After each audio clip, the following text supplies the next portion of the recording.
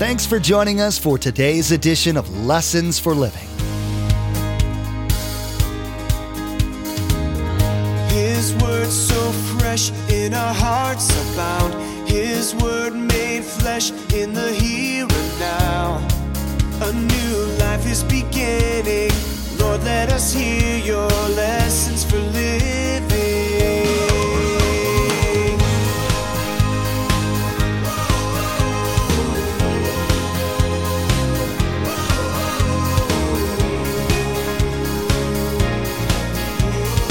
Lord, let us hear your lessons for living.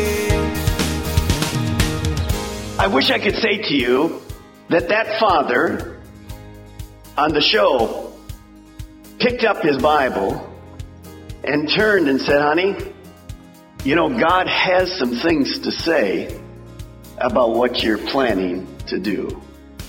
But he didn't. Do you know why? Because that's the enemy's way to say to our generation, God has nothing to say about sex. Western society is so used to young people having sex that the idea of waiting until marriage or being embarrassed for not waiting aren't even considered. But God, the creator of sex, had and has quite a different viewpoint on sex. You'll find out in today's teaching by Pastor Mark what a remarkable couple Mary and Joseph were. You'll learn from Scripture how their personal integrity, which was a byproduct of their devotion to God, guided them and made them the suitable caretakers for God's Son that they became. Remember, there's quite a few ways to receive a copy of Pastor Mark's teaching. We'll be sharing all that information with you at the close of today's broadcast. Now here's Pastor Mark in Luke chapter 1 as he continues his message, When God Rearranges Your Plans. Lord, let us hear your lessons for living. In your Bible, would you turn to Luke chapter 1? We had a wonderful wedding here at the church, and I was able to officiate at it. And for Brian and Susan, the place was just wonderful, and they had like 5,000 people in the wedding party. It was just incredible. Well, I was thinking about their wonderful wedding. Any of you had wedding plans and then they got rearranged? Anybody? You had it all worked out and then things went whoops. Well, I remember when I was in college, my best friend, a girl that wasn't a girlfriend, just a best friend in college, on her wedding day, her fiancé didn't show. Now you talk about a difficult rearranging. Well, today we're going to see that Mary and Joseph, they have wedding plans, but God rearranges them totally. So we want to learn together the principles. If you're a man, you be Joseph. If you're a woman, you be Mary. And we're going to kind of, in this backdrop of Mary and Joseph, and a story you're familiar with, we want to learn together what happens when God rearranges our lives. Now, we gave you 3 principles. Number 1, a wise person knows they exist for God, and God doesn't exist for them. In other words, our world is to revolve around God, not the other way. Number 2, a wise person commits his or her plans to the Lord. The Bible tells us that we should plan. See, I've made all these plans with God. Do you think He could rearrange any of them? At any time. I'm open. He's the one that gives me it. It's not me. So I have to be, number 3, flexible and willing to rearrange my plans when God directs. So as you think about that today, think about the plans you have. I know you have plans. How are we going to function when God changes those and rearranges them? Before Mary and Joseph were born, God had a plan for their life. Mary didn't realize from the Old Testament this would be her. Joseph certainly didn't realize it as well. In Isaiah 7:14, A prophecy given 700 years before Christ. Notice what it says. Therefore, the Lord himself will give you a sign. The virgin, we'll come back to that in a moment, will be with child and will give birth to a son and will call him Emmanuel.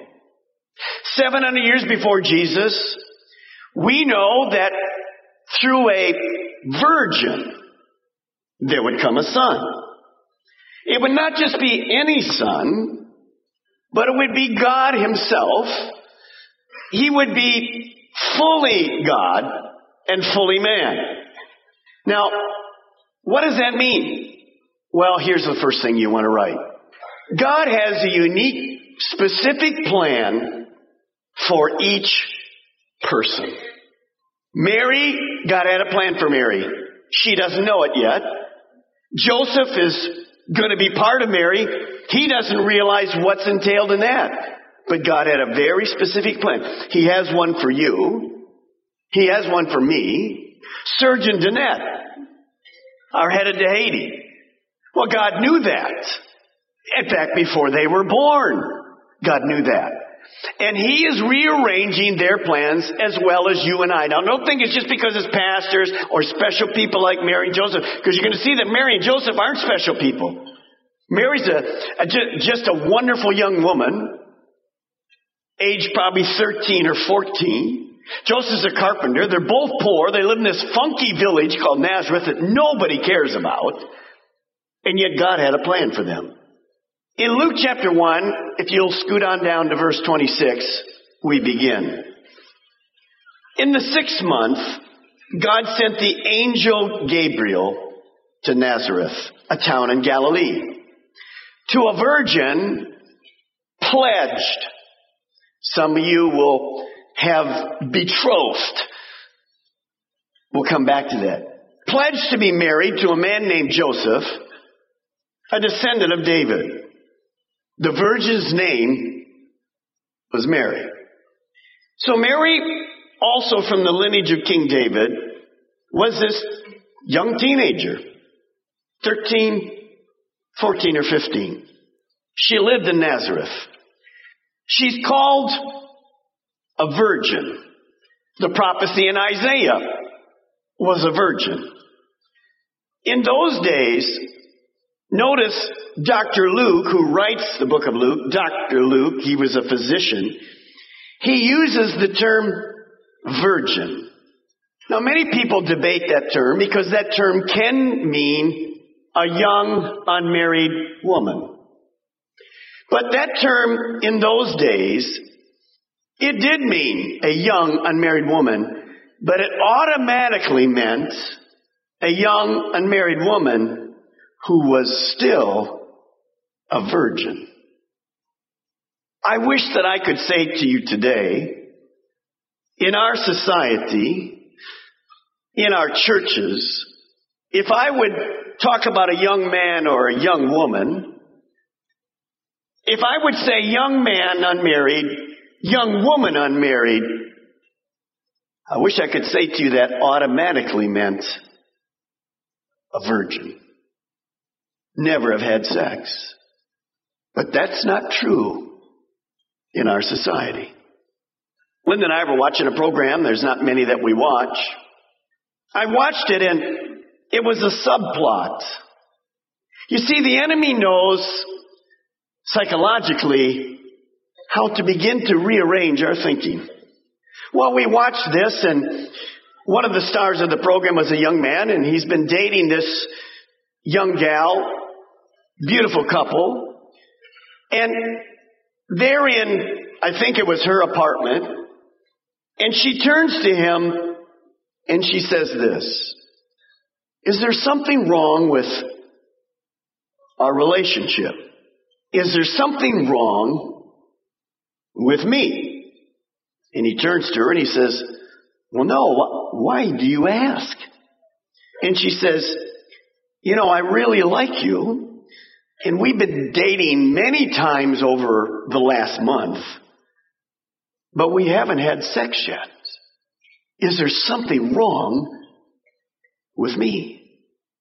And he said, no, there isn't. To be honest, that's not my normal routine. In fact, he says, I've been dating all my life, and usually by the second date, I've already had sex with the person I'm dating. But you're kind of special, and I've just been waiting a little longer with you.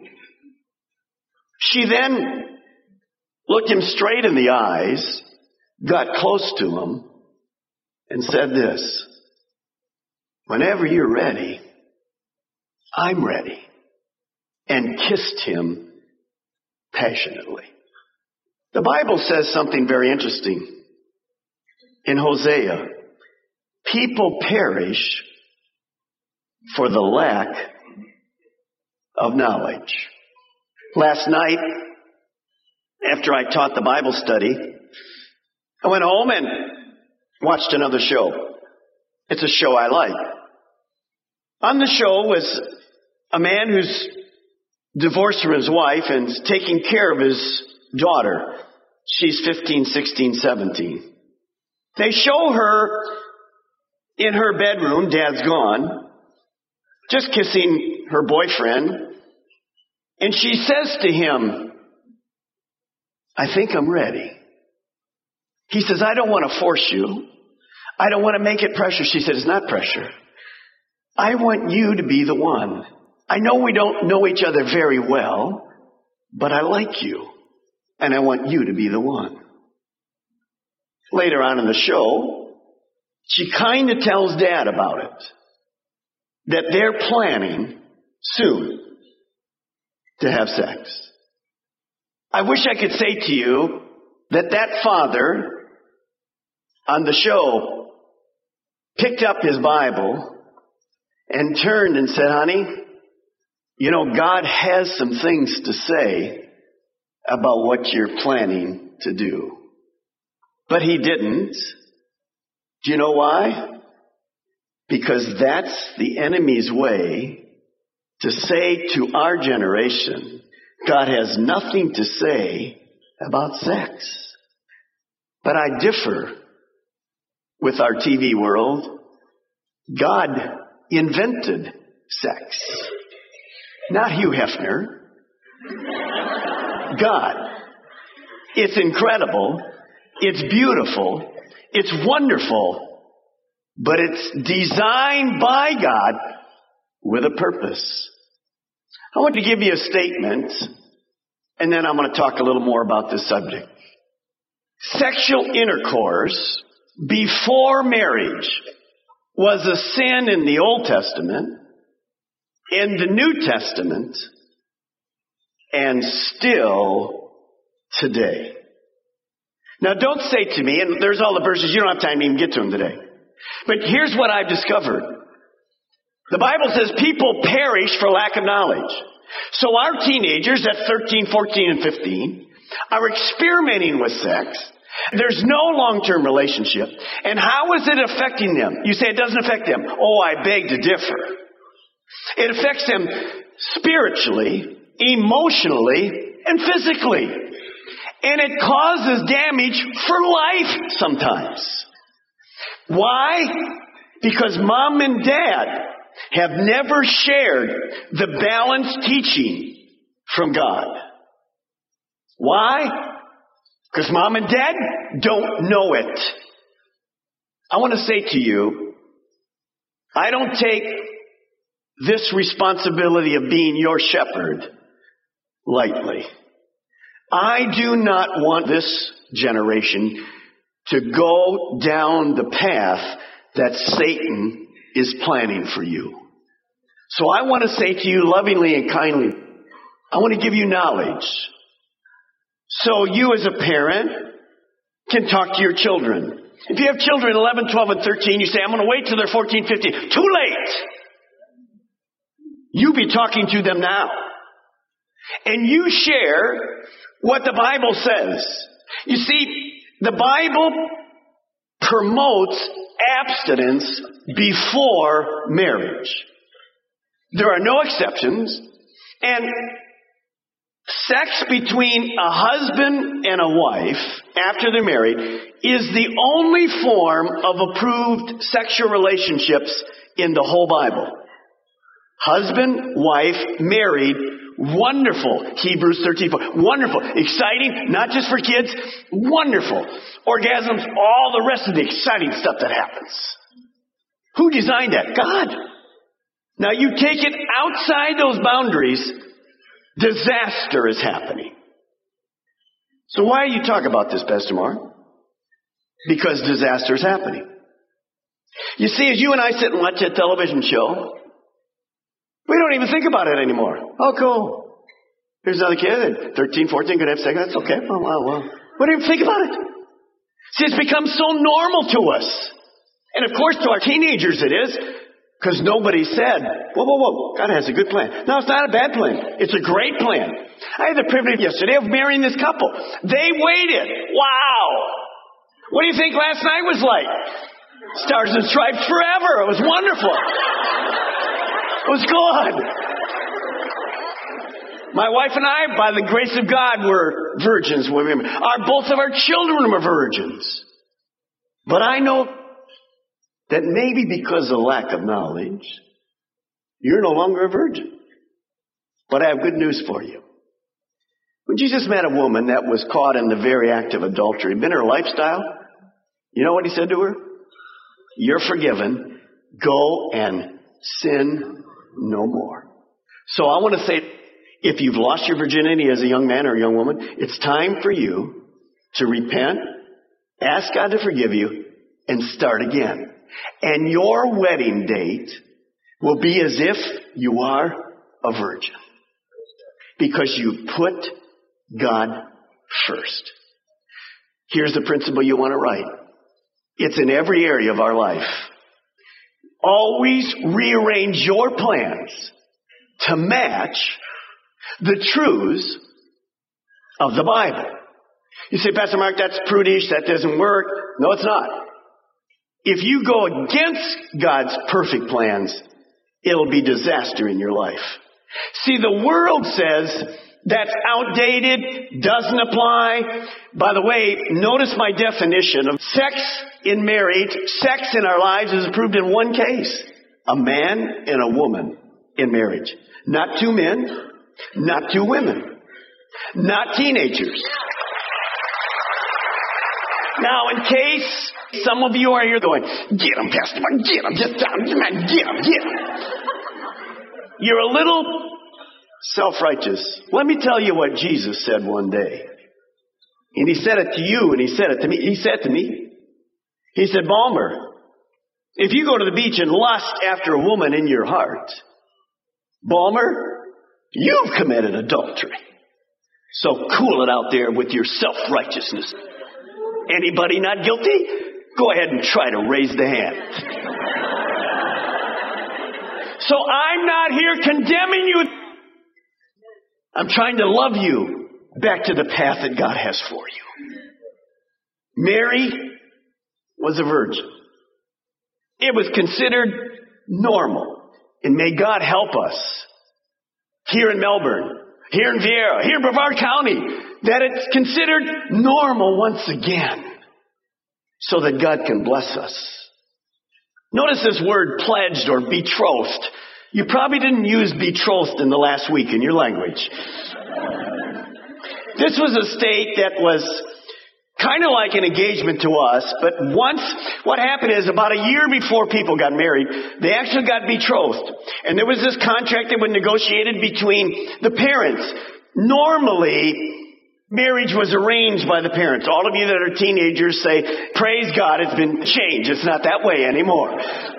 But they had this year-long engagement period, this betrothal period, and the contract could only be broken by death or divorce.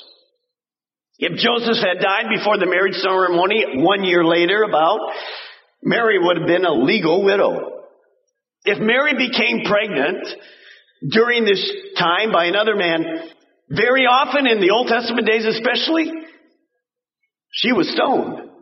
You'll see why this is a problem later in our teaching. So they would be betrothed for a year. There would be no sexuality at all between them until that year was up. Now, as you and I think about that, Mary's here. Look what the angel says, verse 28.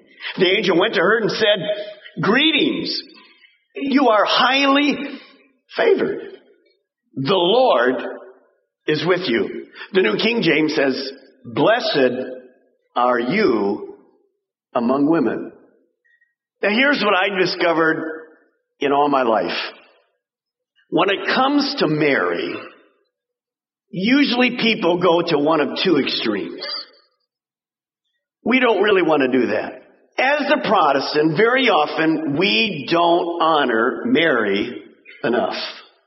You see, Mary was favored above all women. I mean, God gave her grace. God gave her beautiful chance to become the mother of our Lord. Now, understand, Mary was a recipient of grace, not a dispenser of it. She was just an average 13 or 14-year-old. She didn't earn that.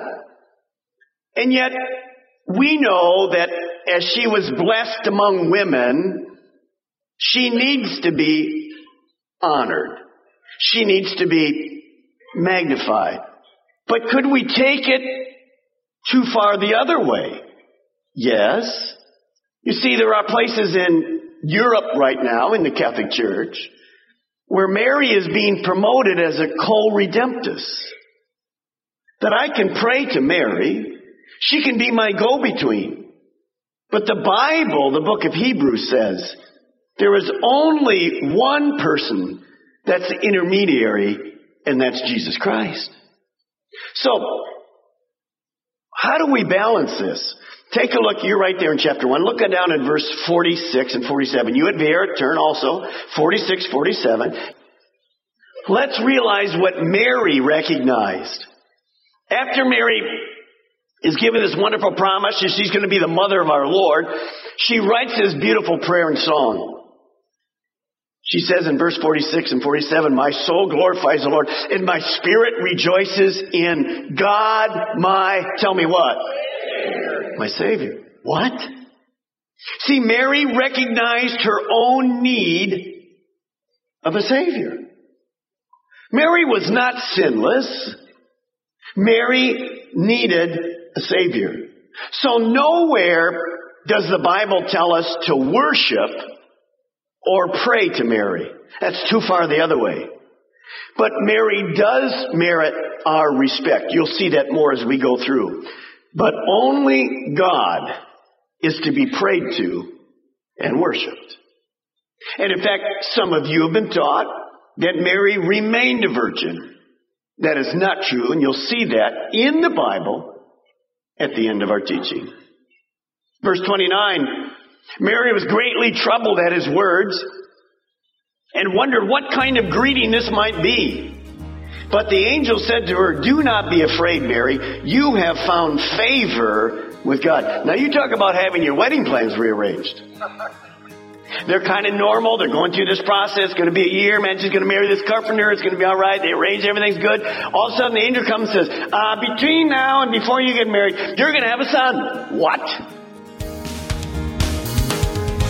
In his teaching today, Pastor Mark talked about how God rearranged Joseph and Mary's wedding plans.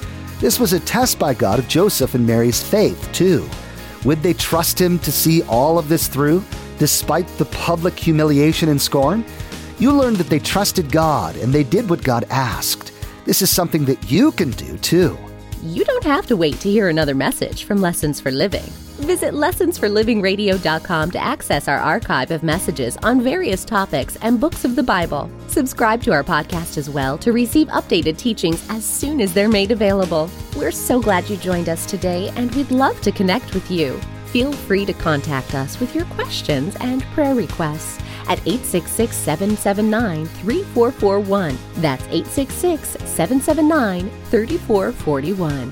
Next time, Pastor Mark will continue his teaching when God rearranges your plans.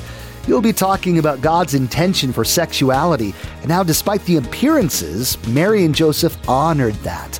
Pastor Mark will talk about the redemption that's available for those people who haven't kept God's laws. He'll explain about grace and God's ability to see you through to the end. We've run out of time today, but we do encourage you to tune in next time as Pastor Mark will continue this teaching when God rearranges your plans. And on behalf of all the team here at Lessons for Living, we want to wish you a Merry Christmas. Our eyes have seen and our ears have heard His word made flesh in a herd.